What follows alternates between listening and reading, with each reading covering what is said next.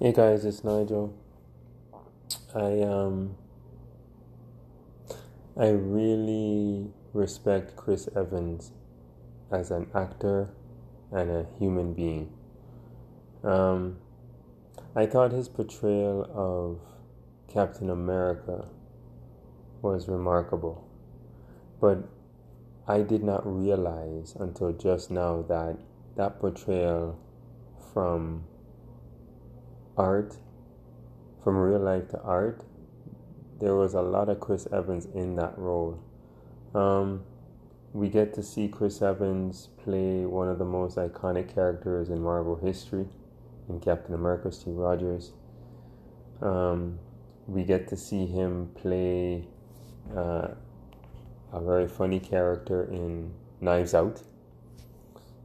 If you haven't had a chance yet, please take the time to watch that trailer. That trailer is amazing, amazingly funny. And now I just saw him in a movie that's coming out on Netflix on July 31st. And I was speechless. Like Sir Ben Kingsley's in it, and of course Chris Evans. And he is playing a character, and this is inspired by a true story in 1979 Ethiopia, where refugees were being smuggled out from Ethiopia across the Sudan to Israel.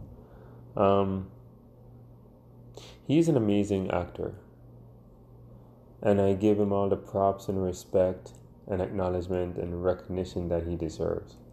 Because Chris Evans is a wholesome guy, a wonderful humanitarian in his attitude and his behavior, and I will hopefully, if I remember, on July 31st, when this comes out next week or 2 weeks from now, that I do remember to watch it, because this movie um, can be counted in, and this is just my opinion. I'm not rating any movies. I'm saying it falls in that category for me of a Schindler's List, um, and any biographical film that's based on true events. I love those type of films. Um, I wish Chris Evans the best.